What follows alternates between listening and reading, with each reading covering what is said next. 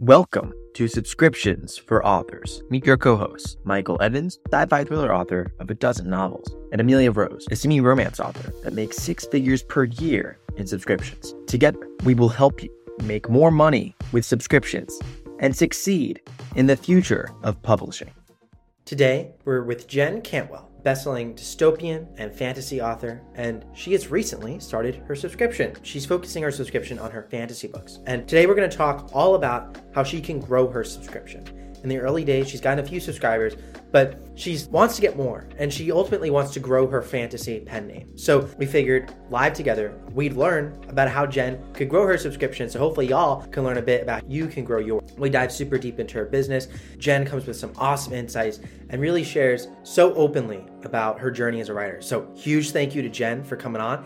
And to all of you at home, if you like this style of episode, let us know. We'd love to do more of these. And if you want to be someone that we do a live workshop with, where we try and live help you take your subscription to the next level, then join the Subscriptions for Authors Facebook group, and we'll make a post at some point. We'll have to do some sort of competition about who can do the next podcast episode live with us, because we love to not only help you, but if we can help everyone live, well, that's what this community is all about.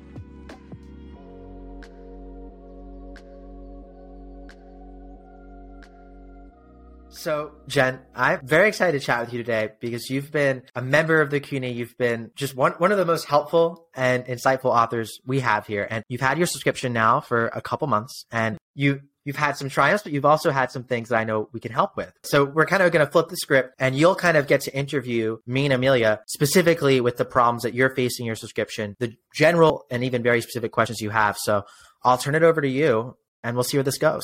Okay. Well, I mean, one of the things that I've learned through being part of this group is that it's really important to be personal with people and to make personal connections with potential readers. I have always been good at doing that on a nonfiction level, but not very much on a fiction level. So I'm kind of stuck right now where I'm not really sure what the best way is to bring readers in. I've tried many things, but right now where I'm at, most of my subscriptions, my members, are people I know. And that's not too surprising. When I started out, one of the things I did was I got in touch with friends and family, and I was like, hey, it's going to cost you $5. Can you get on with me so that it looks like I have some social proof? And so I was thinking that I was very clever to do that, but it didn't really work.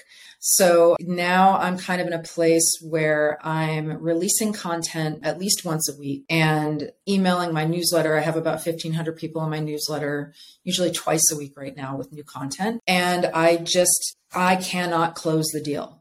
I know that I have people clicking through and looking at the subscription just from analytics on my MailChimp. But when they get there, there's definitely something missing. And one of the things that I started out with, I had 6 different tiers, and I thought, great, I'll be able to get people to choose choose your own adventure, basically, how in depth are things going to be. But that wasn't working. And so what I ended up doing was going back just to have one tier. And I had seen Amelia's subscriptions and noticed that she had, a whole library of books available for people. And I happen to have a pretty robust backlist in the same universe that I'm writing in. So I put all that stuff up, and it's intended to be something I've called it before is a library card.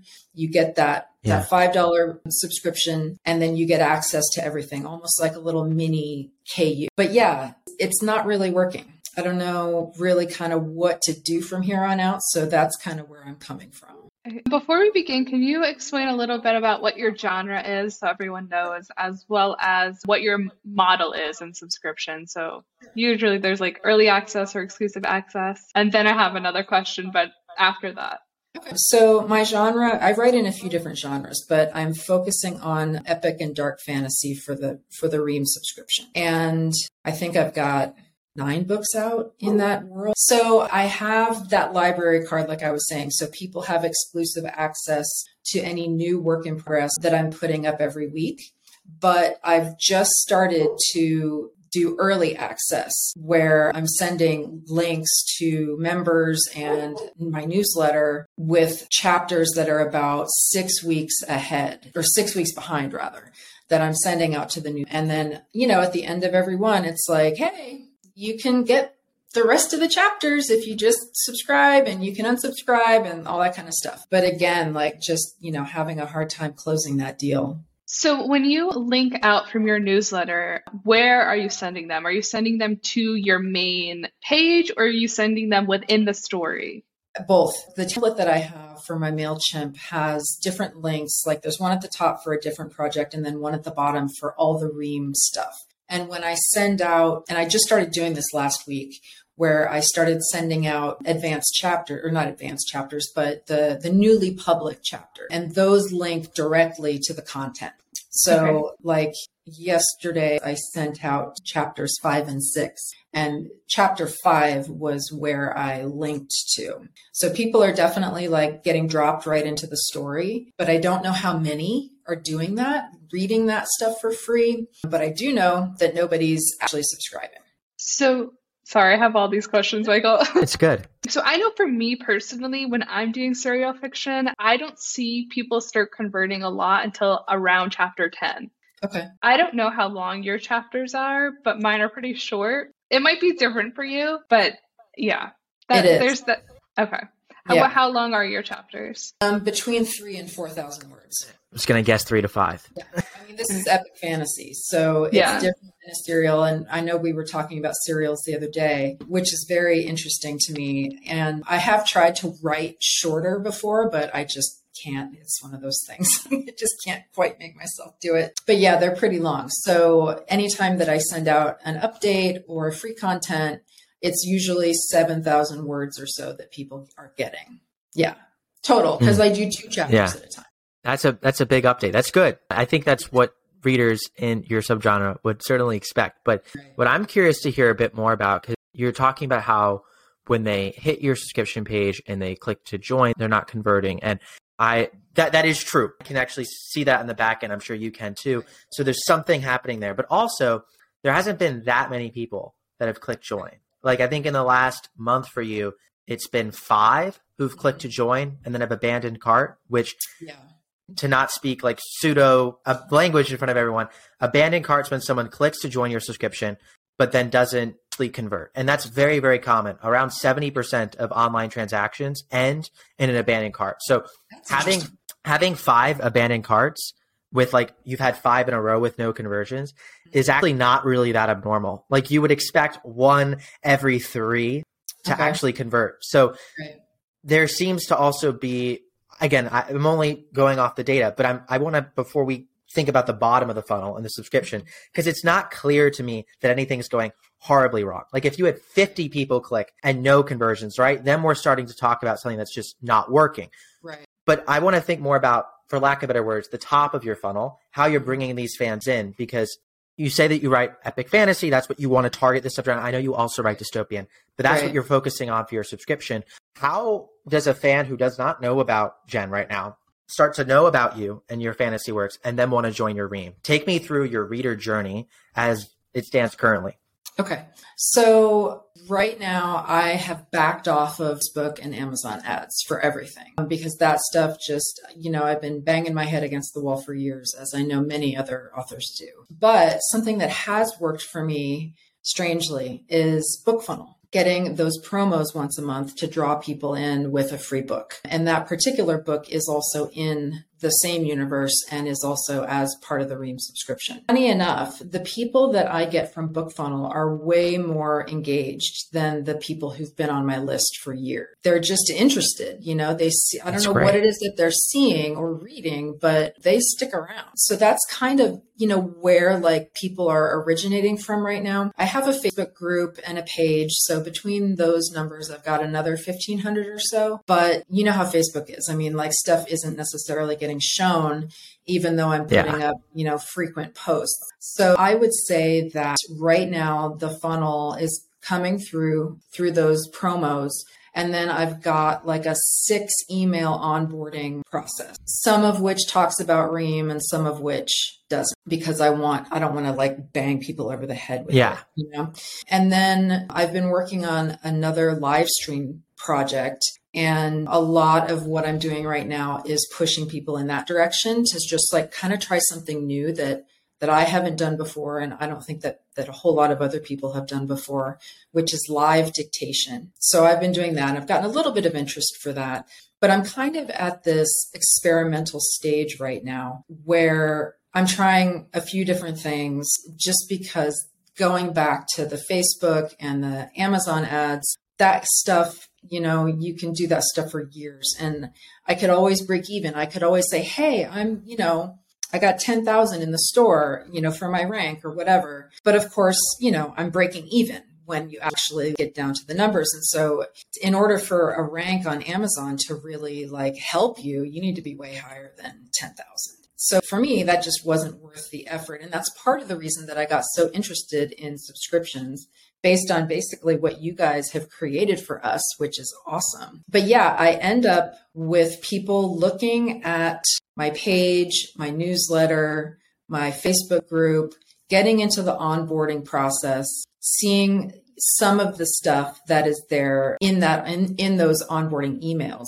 So I definitely have people clicking through, but what I can't figure out is why they don't convert. So that is that. I mean, I kind of feel like that's like half of a funnel, I feel like I'm missing some steps in there.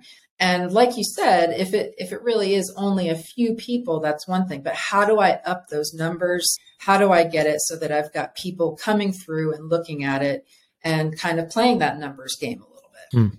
So that's kind of where I'm at right now. And I do have something that I started and I've backed off of because it's really labor intensive. In November, I launched a short fiction, Wattpad and Royal Road, and was also sending it to my newsletter, not advertising, but talking about it on Facebook. And I wrote about 25 short stories in the same universe. And I already had several of them done, but most of them were flash fiction. So they were about 1,000 words each. So I was releasing 2 of them a week. And I was getting some people who were really viewing, but not that many there either. So I kind of feel like I'm not really sure which avenue I should really focus my efforts on, because I feel like I've tried a bunch of little avenues and there just hasn't been anything promising enough for me to push. So I'm not really sure, did I give up too soon with those short stories or what? So one thing that I'm thinking about doing, since I've been doing the live stream, I've become more comfortable on camera and speaking. So I think I'm going to start releasing audio chapters just with me reading of some of the books that are on the Ream subscription. And my books are 30 chapters long, so I could do that, plenty. So I have stuff like that I'm kind of thinking about, but I mean, certainly I'm not a professional narrator or anything like that.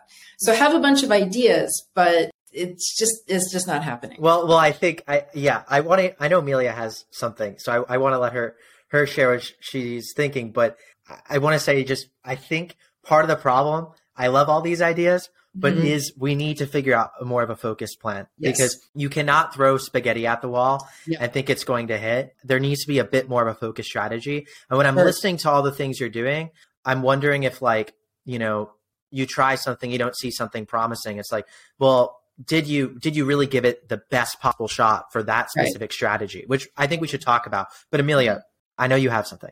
Yeah, I was just going to actually kind of say the same thing. I know I think you should find something to focus on and focus on it for a while. So don't just go in, study what each platform, people respond to on each platform, and then focus on it for a while. So for example, Wattpad, at least something I found, that they don't respond to short stories as well as they do longer stories, because when you have a longer story, they get hooked in and want to continue reading, but short stories are kind of it's like a one-off thing. And so I've actually found, I write short stories every single week, and I found that it's really hard to get people interested in those. So I leave those only for my subscription. I haven't found a great way to sell them in other places. Yeah. So that's that But yeah, I definitely think we should find a place to focus. And I had another question about your main funnel, bringing people just into your worlds in general. Do you do any like epilogues in the back of your book that lead people from like an Amazon retailer or any of the big retailers to your newsletter and have like okay. Yeah, I mean, I have sort of standard back matter and I try to keep it pretty spare, usually with just one link or maybe two, because I don't want people to have to struggle to figure out which link they want to click on. Smart. And I always put it in a separate chapter heading. Like, so if the book is 28 chapters long, I'll put a new chapter in, or I'll put it at the bottom of an existing chapter so that when they get to the end, how, like if you're reading on Kindle, it immediately cuts you off and they might not see the back matter if it was in its own place. Does that make sense? Yeah. So yeah, I'm doing everything I can to make sure that information is being seen. And I do get some subscribers from that, but I mean, really it's BookFunnel. That is just where they come from at this point. And curious just about that, are the people, because you mentioned at this moment, they're coming in from BookFunnel, they're not really subscribing to your subscription. Are they, I know, and this is true for probably every author listening, most authors don't just have a subscription. You probably are selling books on retailers, and I know you do. Are they converting elsewhere? Are they buying your books elsewhere? Like those people who are coming in from BookFunnel, are they paying customers of yours in any way?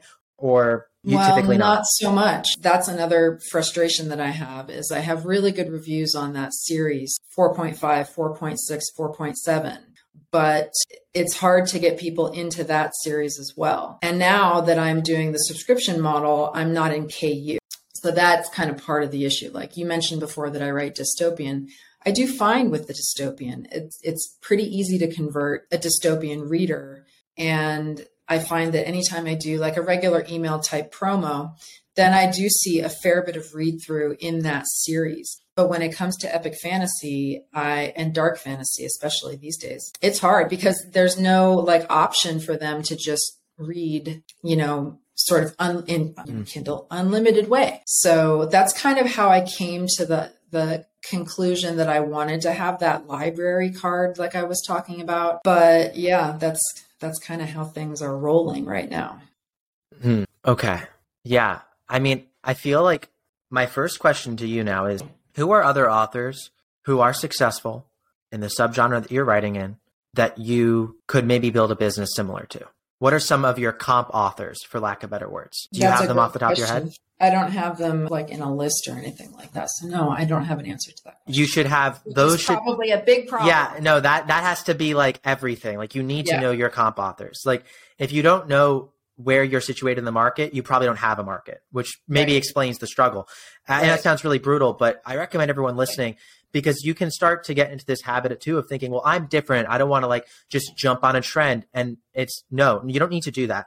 Austin Kleon wrote this book. It's very, very famous, called Steal Like an Artist. And it's all about how people who are successful in really anything, but especially anything creative, they're not just ripping off one person's idea and making it theirs, but they're taking, let's say, there are 4 or 5 comp authors, right? 4 or 5 movies that you want to be similar to, that have done well, that have a market, and taking and matching those things together into your own thing.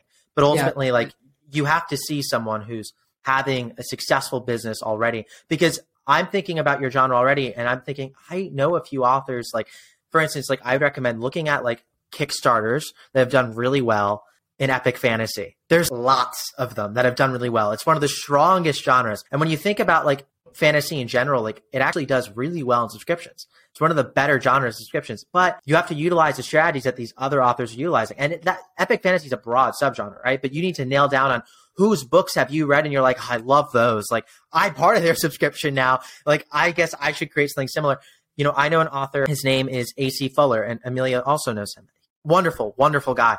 He's been plotting his like epic fantasy pen name for like 3 years now and been working on a project. He built his own like language connected to the world. He hired the like person who did the Game of Thrones language. He has world building maps, and that's going to be his launch, because Kickstarter that basically funds the pen name. And then he wants to set up a subscription basically based around world building maps, bonus content to immerse these readers deeper into his world that is something that he's been living in for years. So one, I guess he's maybe an author who, I don't know if he's a comp author for you, but he might be. But he's also someone who has like been very deliberately attacking this, market and studying it for years before he even launched. Right. That's cool. Yeah, kind of going off that, as you were talking, I was thinking maybe you should switch what you're offering people. For me, people like in the romance genre, they love reading that like sexy, like those sexy scenes. And while people in the fantasy genre might love like the world building that you do within your story, Right. I think they might like other world building that you do outside of your story. So if you actually build a world for them within your subscription, that might be like, I don't know, with like maps, like Michael was saying, or like those kind of items, it might be more enticing for them. Stuff like that Yeah. too. Yeah, I mean, I see role-playing games do really, really well. I'd say particularly role-playing games will do better in the like more science fiction niche. But I mean, Dungeons and Dragons, think about how many people who are epic fantasy readers now play D&D. I mean, like it's a huge niche. I think for you, it's about thinking about what brings you to epic fantasy, like as a reader of epic fantasy, because there's authors. You have two types of authors who don't even read. I've talked to authors who make $1 million a year who don't even read their subgenre, don't even read books, like just period. Right. We're like, let's see if I can do this. But they have to be very deliberate about, okay, you might not be a reader of the genre, but you have to know the tropes. You have to know the emotional highs readers expect. You have to know the market. Most authors, I find, they don't take that approach, but are just readers of their genre. So they naturally know these things. And what I'm curious is because you're saying you don't have comp authors, but if I ask you the question, why do you read epic fantasy? What excites you about epic fantasy? I bet you have an answer to it. What would be your answer? Well, I would say this is kind of a long answer. When I started, I used to work in visual effects for film, and it was really intense work. And a lot of people would listen to music while they were working. But for me, I wasn't able to focus if it was something loud in my headphones. So I started listening to books, and there were several, or at least a couple of series that I kind of got hooked on. One of them, which is sort of funny, was Harry Potter. I had all of the British, audiobooks from Harry Potter, and I would listen to them really low so that if I had something that I really needed to concentrate on, that I could really focus. And I knew the stories already, so I would listen to them over and over again. And I really think that was what solidified story structure for me, listening to series like that again and again and again. And then when I started writing, since I had such a big Harry Potter kind of influence, I went for middle grade, like right away, and middle grade fantasy, which was sort of like a mashup from Harry Potter and then the Stephen R. Donaldson that I read when I was growing up. Now I'm hearing some comp authors. Right. So that's pretty much it, though. Mashing those things together was sort of how I got going. And I'm not quite a pantser these days, but at the beginning I really was. And I think that I had good luck to have had that instant, listening that I was doing for years. And it really helped me structure and understand how a story should be, in order to get a full novel. So who is your audience now? Or do you have, are your books for middle? No, they would be considered young adult. My main character is female, 17 years old. And I've had, I think I had a BookBub for a box set, but it was international and it just didn't go anywhere. So yeah, it's definitely like a young adult fantasy, but it's not spicy at all. So I have a few different series that have been offshoots. One of them is a series about my bad guy. And that's where the dark fantasy comes in, because I want to explore how he went from being a kid to being this like super evil person, based on the idea that you're not born evil. Like for the most part, you're made into a lot of that without it just coming to you naturally. So I have a lot of stuff going on like in that universe. And so I would say that the books about the bad guy, the audience is definitely going to skew older. and people who really want to see that dark stuff, who want to know, like, how does a child become an evil supervillain? I read a quote recently that said something about the movie Joker, and they were talking about how it explored the ways that ordinary man becomes a supervillain, the process by which that happens. And I'm really interested in that. So yeah, that's kind of how things are set up right now. Okay. Yeah, I mean, I'm immediately thinking, because I agree, the audience probably skews older, but that's the most general thing to say in books because everyone and everything skews older in reading. That's just in general. There's definitely a lot of people who are Gen Z reading, and you'll find them on TikTok, and plenty of other generations on TikTok too, by the way. Although at the time of recording, when you're listening, who knows if TikTok's still a thing, but that's totally an offshoot. But what I'm curious about is, okay, I'm already thinking of my favorite YA fantasy authors. And where do you... Because you mentioned J.K. Rowling, so many things outspring from Harry Potter. I mean, urban fantasy owes a lot of its roots to Harry Potter. There's so many different subgenres that exist today. You obviously have a very specific influence from her. Where would you fit? Because I'm just thinking in terms of like finding your audience, it feels like what you have to do is find your paying reader, the readers who really want to support you. And your books, like you've said, they've been reviewed well. Even I'll ask a question as well. Do you have a high read-through rate on your books? You don't need to give the exact percentage, but would you say you have a good read-through rate? If someone reads book one, they're probably going to read book two? I do. Once they get to book two, then they go all the way through. And I actually had book one re-edited as well as book two to try to increase like the cliffhanger kind of feeling where they want to immediately go right to book two. But the read-through was tough. I mean, my read-through on the dystopian stuff, like to get from book one to book two for orders is about 60%. And for KU is about 80% to get from book one to book two. And then for dystopia, the rest, that's healthy. Yeah. But the read through for the fantasy is just terrible. That's your problem. We're figuring it out, right? There we go. That's it. So I think, and a lot of authors I know, I've been in the same boat myself where I think, okay, because I have a low read through, it's because they're just not buying book one. They read book one, but they don't get to book two. So let me just make a cliffhanger ending. The sad truth is that probably almost all the readers who aren't reading through never got to the final chapter of your book. They probably didn't get past page 50. Because once you get to like 100 pages in a book, you get a certain emotional investment in where it's like, I'm going to finish it. And then once you get to the end of the story, even if it's not a cliffhanger, most readers hopefully will keep reading. So obviously you're never going to have 100% read through. No one has ever had that because readers you're never going to get them all. But it seems like you might need to hone in on that specific subgenre that you want to hook someone in on and really know those comp authors. And if you can do that, I feel like if you can tell me, hey, Michael, I've got these 5 authors, Stephanie Meyer, Leigh Bardugo, I'm just throwing out names, but they're all in your market. These are the ones that like my readers would absolutely fangirl over. And these are the ones that I need to now, like I wrote a book that's similar-ish to them, but my own take on it. And it's really awesome. And then now you just have to go and figure out where do the readers of those 5 authors hang out? And literally, because all of it's public information, you will be able to know where the authors sell best because their sales ranking will be the highest. You'll know what social media platforms they have the most followers on because you can see that publicly. And it becomes so easy to know where you should focus on from marrying the two circles of, from a data standpoint, where is your market? And from a heart standpoint, what will you enjoy doing? Like maybe you see that TikTok and maybe Facebook groups are your 2 best places and you go, yeah, staying away from TikTok. I want to lean into Facebook groups. I'm just throwing things out there, but I think you actually need to go back to those first principles so you could grease this funnel more so that the people at the top are the right people. Right. Okay. That makes sense. Does that make sense? Yeah. Because what's interesting? We've been talking, this is advice to everyone listening, of course, too.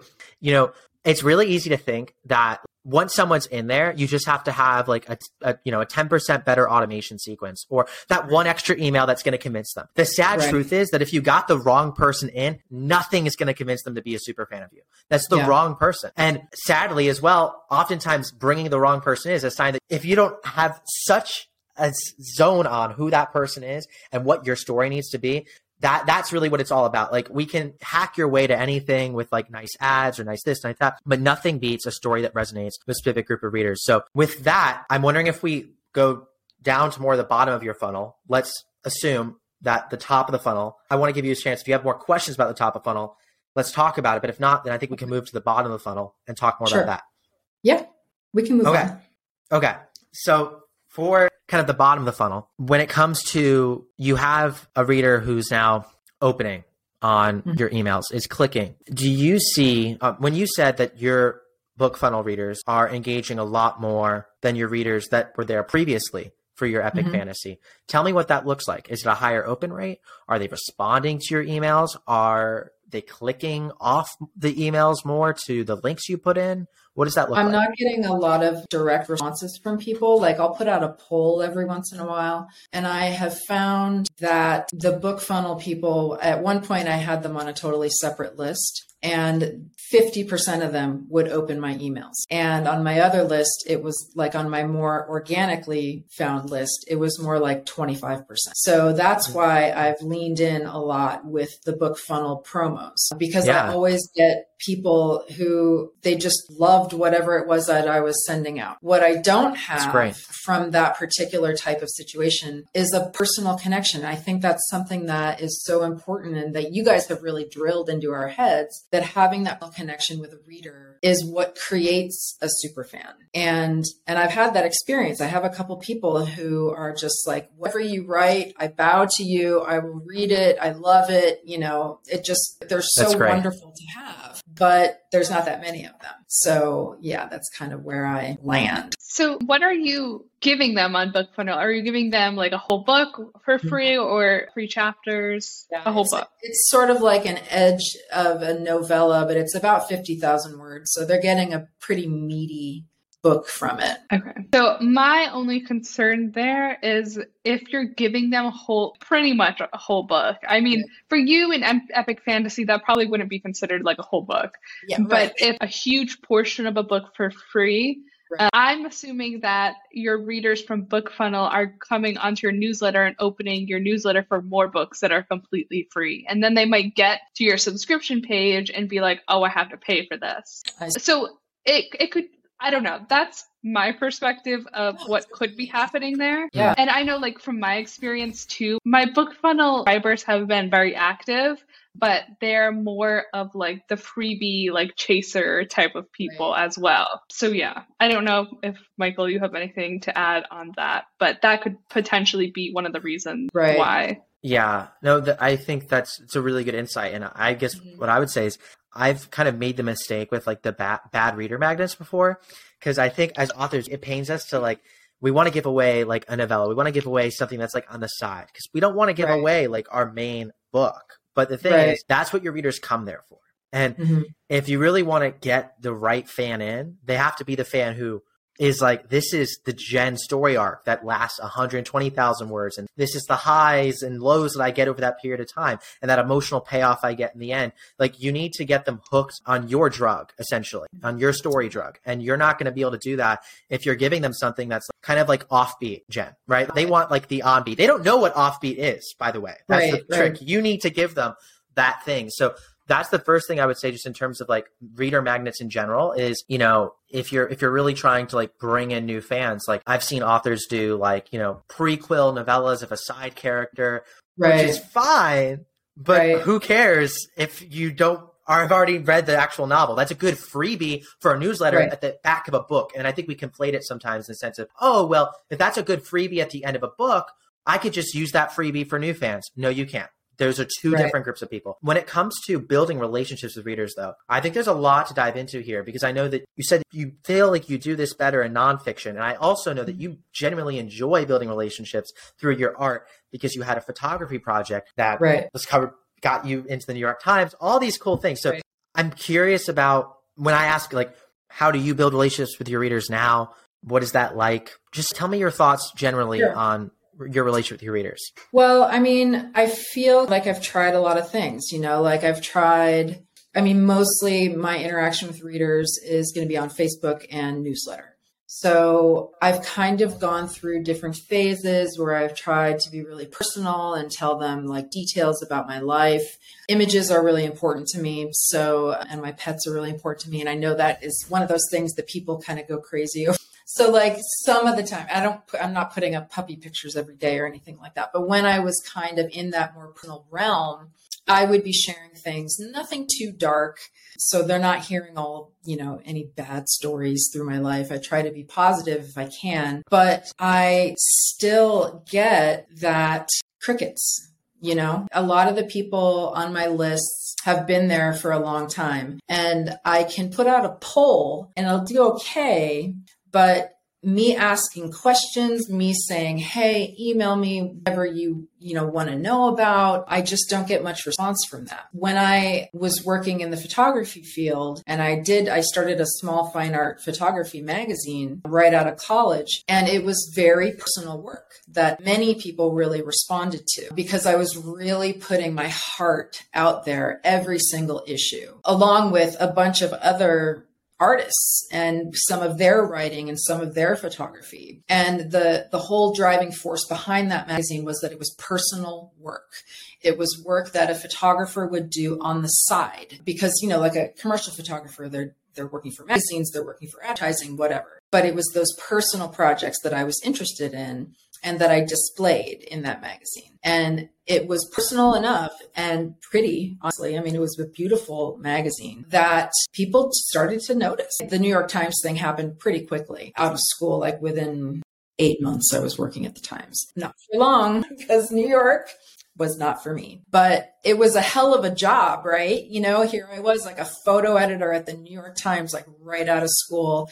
And it just turned out to just be a cool experience. But that's kind of beside the point. Like the point is that I was able to get the attention of people in high places, specifically with being personal in my writing and in my photography. Now, where I've had this problem, I feel like, because we talk a lot about being personal on the Subscriptions for Authors group, but I'm not sure what that looks like in a successful way. And part of that is because I'm writing fiction. And that's one of the questions that I have just in general.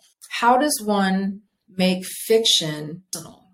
How does one figure out how to have enough emotional impact with someone? I mean, clearly people really like the books, just not enough of them. So then it's like, what am I missing? Like, what am I doing? Yeah. So I know I've always been really personal with my readers in my author notes, but we've talked a lot about author notes prior, so I'm not going to talk about that as much. But I've struggled similarly in the same exact way. I'm a pantser. And so when I write, it's just coming out. Like I have no idea where it's coming from. It's just coming out. And so just recently, my assistant was creating my newsletters and she was asking like, hey, so can you give me tiny little fun tidbits about each of these stories? And I was like, I just sat down and I was like, well, I don't really have anything. Like, it's just a story I wrote. But then I was thinking back to the certain scenes and certain characters and how they develop like subconsciously in my mind. In all of my stories, I've had places in real life or people in real life who've kind of like inspired those characters or those places or that story in some kind of way. Even if it's like something super simple, like a place in my old hometown. Right. So some similar things like that, just saying, hey, did you know that this character, or my example, I used to wrestle when I was in high school and I used to be around all these really crazy guys who used to do all this illegal stuff, pretty much. And so I didn't realize that experience kind of shaped one of my books and one of like the group of guys in my books. And so it's basically, you can say something like, hey, did you know that I wrestled in high school with a bunch of crazy guys who did illegal stuff, and that's who inspired these particular characters. And so it doesn't have to be like, hey, let me show you what I'm up to this week. You could definitely do that. But if you wanted to stay on topic of your story, kind of relate it out to what inspired it. One thing that I do relatively is share imagery, because those are the things. I'm a visual person. I went to school for photography. And when I see something, it just floors me.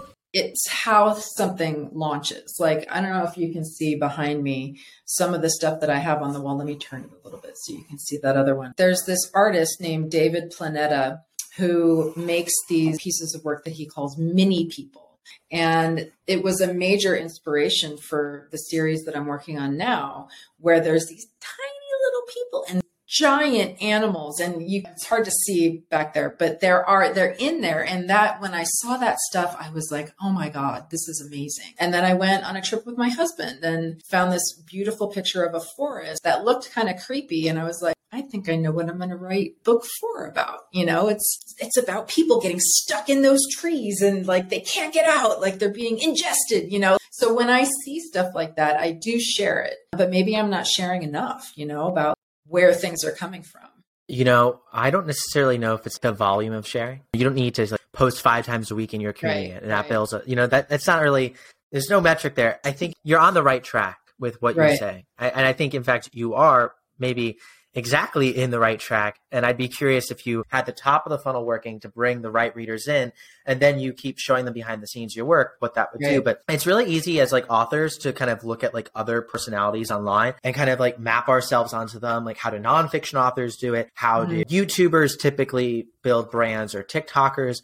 But I like to think about a different kind of group of artists and storytellers that have, I think, a similar challenge to us as writers, which is musicians. If I'm a musician, right? In fact, I have a friend who runs an app called Mellow, and he actually just blew up on TikTok, where his videos are getting 4 or 5 million views now, and his app's getting 10,000 downloads. So I'm proud of him. But his whole app is basically designed to help discover underground artists. And he's a saxophone player. And what he found just throughout his career is just playing music, just being a saxophone player, just creating songs and putting on Spotify is never going to get people to start listening. You need to somehow get yourself out there, which is the problem we all know we have.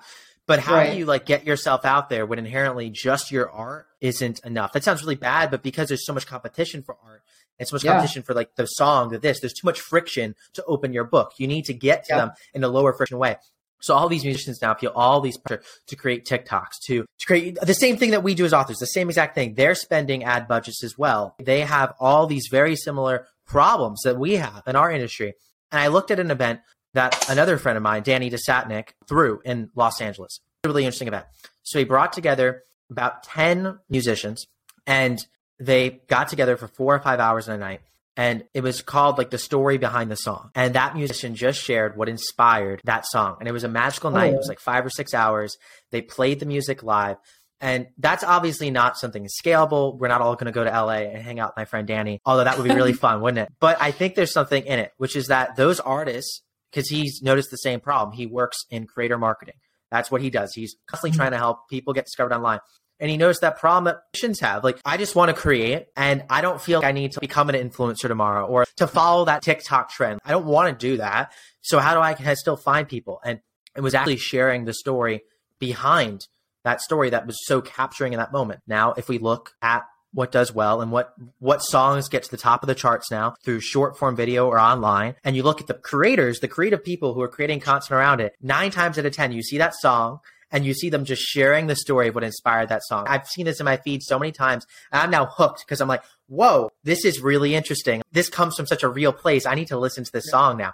Right. That we can do the same thing with our books, right? When we create TikToks and we get ourselves out there, whatever way, the same readers who are interested in your stories are going to be interested in how you created it, what inspired it, are going to be interested in the top 10 places that exist in your book that exist in the real world. These are all things that provide value to people outside of the actual stories you're creating, because we have to realize we have to earn attention. None of us deserve attention.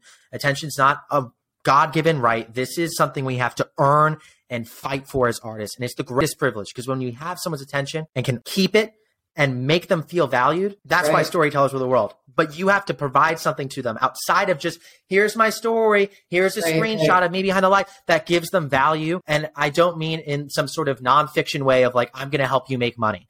That was the easy stuff that's the internet's been flooded for with decades, obviously. Yeah. But this is about something much deeper than that. And I think if you look at TikTok musicians who are blowing up, you will see dozens of videos that inspire you and go, wait, I could do that with my book. I could do that. And that's what builds community. Yeah. I think, like you said, too many shiny things. It's definitely not surprising to me that I don't have more traction, but I've been doing this for a long time. And I think I started in 2015. So I'm just kind of tired, and frustrated. And I love to write. And I saw something, I think it was actually on your Fireside Chat the other day. I wrote down, the only successful writers don't quit. And I think that's something that's really important to keep in mind, because you're not going to get anywhere if you just walk away from it. But yeah, figuring out how to get that personal connection for fiction for me is tough. But I like what you're saying about sharing different little things that inspire. One of the ideas that I have, which I think I mentioned already, is to be reading, because at the beginning of my live stream every day, I read what I wrote the day before. So I'm thinking about doing that with my novels and I'm not a voice narrator or anything like that, but one of the shiny ideas that I have is to do that. And then maybe with that, I could provide more insight to people about how this stuff came about. And then I also have the live stream, and I can do that there as well, because I'm actually writing a novel on the live stream. So I've definitely struggled to come up with stuff. When I was putting the short stories on Wattpad and on Royal Road, there's that little section where the author can put in their notes. And sometimes I just look at that and I just don't know what to put there. I don't know what to say. So I think it will definitely depend on what you're writing. So if you're writing short stories or like that flash fiction, like you were saying earlier, it's going to be probably a little bit harder to write, like to create something that's like community focused, because like when you're doing serial fiction, the community forms over the entire period of the story, the entire story. And so when you're doing something very quick, it's a lot harder to form that community so quickly. But if I were you and I was doing author notes on the flash fiction, I would say, hey, this is what inspired me to write this particular piece today. And then I would do more of like, this is what inspired me, rather than traditional. When I say author notes, I mean like, hey, how did you like this chapter? What do you think is going to happen next? Right. Okay. So. Yeah, I am still just going on and on in my mind about all the ideas you have and trying to help focus you. And I'd love in the final minutes here to maybe help you come out with some sort of game plan where we can kind of think about how you can, in a focused way, find the new right fans and then bring them back into your subscription, which I just want to note for everyone. It's almost funny how this is Subscriptions for Authors podcast. We're here helping Jen with her subscription. And we've talked for maybe 20% of the podcast about your subscription, if that. And that's not because your subscription isn't important, but because if something's going wrong at the very bottom of the funnel, you have to look everywhere else in the house that you've built and see, is there problems there, which is what we've been doing. And oftentimes, and I see this time and time again, an author who has a really, really healthy, strong connection to their fans and has all of these cylinders operating, the subscription is just one more thing to add that I'm not going to say it's effortless, but it is. I mean, their top authors do well across the board. And then I know the feeling that you have, Jen, because when I was writing, 2017 is when I started, and I got really burnt out after 3 years of doing it and putting a lot of money, a lot of time, the Facebook ads, the Amazon ads, same thing as you. And feeling like, oh, I made $1,500 last month, but I really broke even. Another problem I had too was this just feeling like I didn't want to write to any of the pre-existing subgenres, but wasn't willing to confront the fact that because I wasn't truly writing to the comp authors and really nailing down on who my reader and market was, my read-through rate was lower. And I wasn't really able to gain momentum. But I finally just did something that I loved, which was YouTube. And YouTube changed my life. And I'm not saying everyone should start a YouTube channel, but what changed my life about it was being able to put myself out there, go on adventures, and start to just create content that I felt like I didn't have to be on this treadmill of constantly trying to win the next day and to finally break even, to finally make it. And then ironically through that process ended up doing well on it. But it's really tough thinking, how do you get back to doing what you love and making this process sustainable? Because at the end of the day, like if there was an easy way to blow up in 90 days, everyone would do it.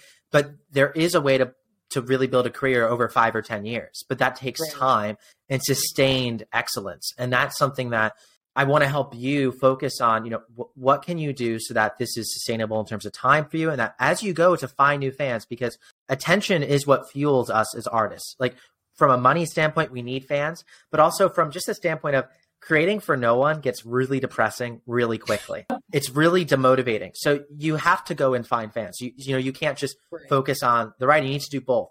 So Where do you think you can find fans in a way that it feels less like you're throwing spaghetti at the wall and you're always not being able to keep up and there's always another marketing to-do list thing? I know most authors listening feel that way. How can we help you feel a bit more focused? Like, yeah, I'm not utilizing every platform, but my brand and me right now is happy.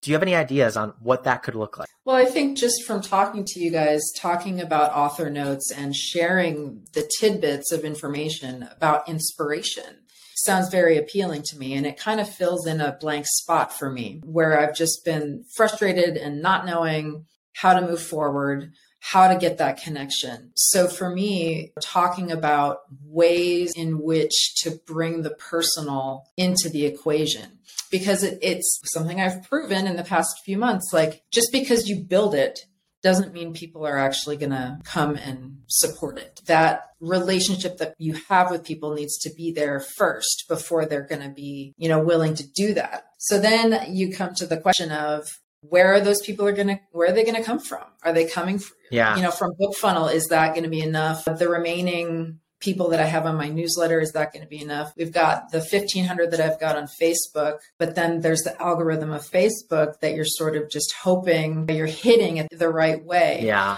So those are kind of like the limitations that I have right now as far as numbers. Those are where my numbers are. And then something that I've also thought about to go along with the podcast idea of just doing one chapter at a time, like just narrating with my minimal narration experience, but just so people can get into the book that way.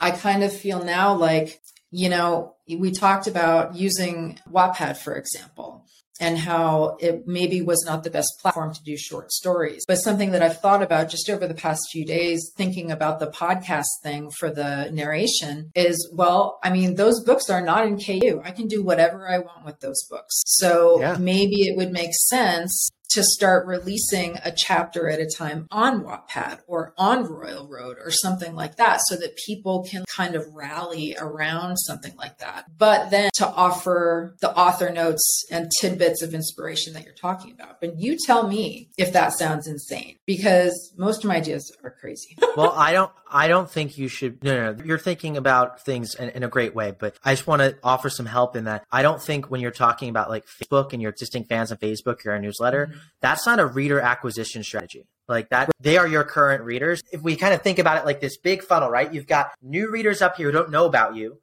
Then you've got the people who know about you, who are maybe on your mailing list, following you on social media, right? And then you have your subscribers, your super fans who are supporting you each month. And obviously you want as many of the bottom as possible, but it's not to bring it down to a math equation, but if you've got no one at the top of the funnel, you're going to have no one at the bottom. If you've got 1,000 people at the top, now you can focus on how can I get more to get further down the funnel? And those are two different completely scenarios. How do you move someone from a warm reader to become a super fan? Right. It's a very different situation than how do you get people who don't know you to become a warm reader? And I think that you need to focus more on, we've already addressed how maybe at this given time, you might not have a really good grip on exactly who those comp authors, exactly what that audience is. When you figure that out, I think you need to develop one reader acquisition channel. That's what I'll call it. One reader acquisition channel that's going to really work for you, that finds new fans to bring them into your Facebook group. That could be BookFunnel. Whatever it is, become the best period at it. Like obsess about joining all of the BookFunnel promos that are specific for you, optimizing that lead magnet to be the best thing ever that's going to convert people. Become the BookFunnel queen. If you don't want to do that, then focus on Royal Road. Become Royal Road. I can't figure out something that's another queen. I want another queen. I wanted another word, but you will be another queen at Royal Road, right? And you keep it going. And what I'd recommend doing is instead of throwing and trying 10 different strategies at once, like most companies who run marketing departments literally have one person, if not a team, dedicated to each channel. Like you are a YouTube specialist, you are a TikTok specialist. And as authors, we're kind of running our own mini companies. And in the beginning, asking ourselves to somehow become experts in 10 different marketing channels and still write good books is impossible. So focus on one. And if it doesn't work, give it like 3 to 6 months. Then move on. That's my idea. Like, give it real time. Don't just say, oh, in 1 week, I uploaded my chapter to Royal Road and didn't get any views. Yeah, you and everyone else who's ever been on the platform. Sure. Yeah, I mean, and for me, I think it was going maybe for 12 weeks, something like that. And what you're saying is that that's not that's not enough time. Well, we talked about Railroad, your strategy, not to say anything, but your strategy on Railroad, right? You need to hone in on the strategy.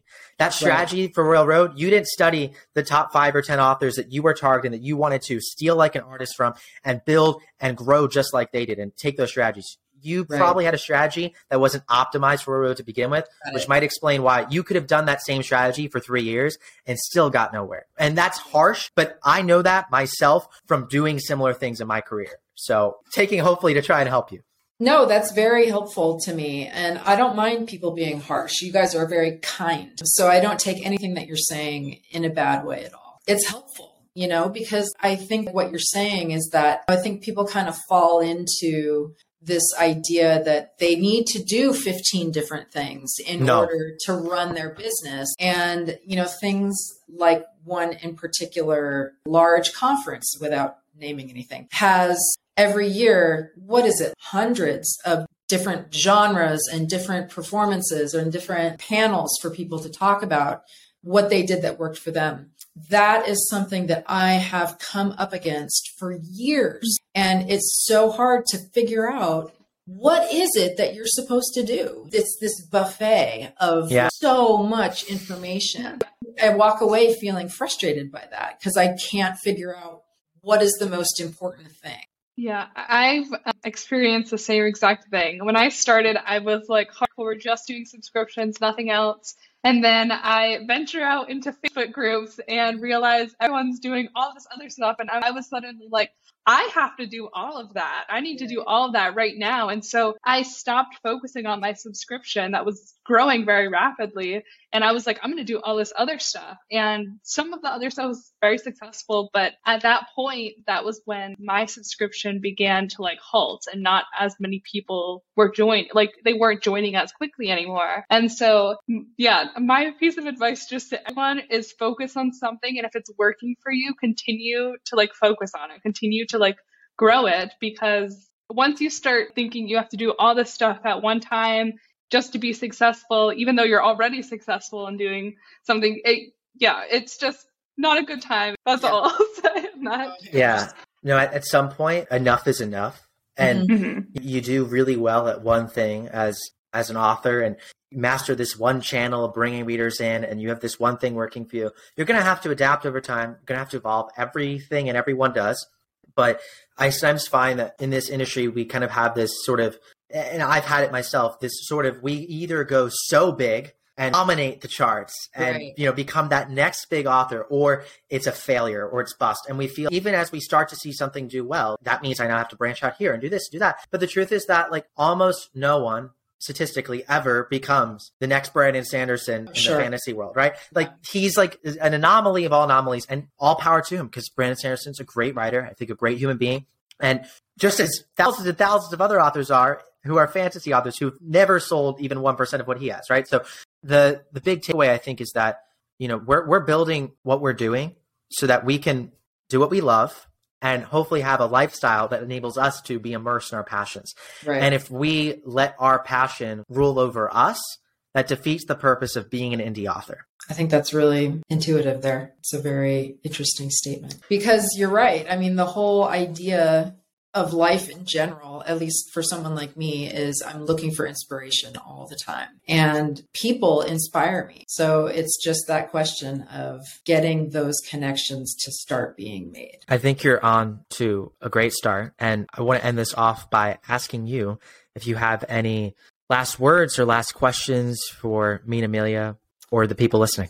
I think don't quit. I have a friend who once, something that is inspiring to me, once we were having a discussion about how to approach, sometimes there can be this kind of fear when you're writing something that maybe someone's not going to like it. What about this? What about that? And his answer to that nervousness was create without consequence. Create something as if it doesn't matter if anybody likes it or not. And it kind of brings it into this much, more bite-sized kind of idea, where on a daily basis, if you can trust your instincts, when it actually comes to the creation of the work, that is going to be a guiding light for you, basically. Create without consequence, as if it just doesn't matter if people love it or not. And I know, obviously, we have to market and try to figure out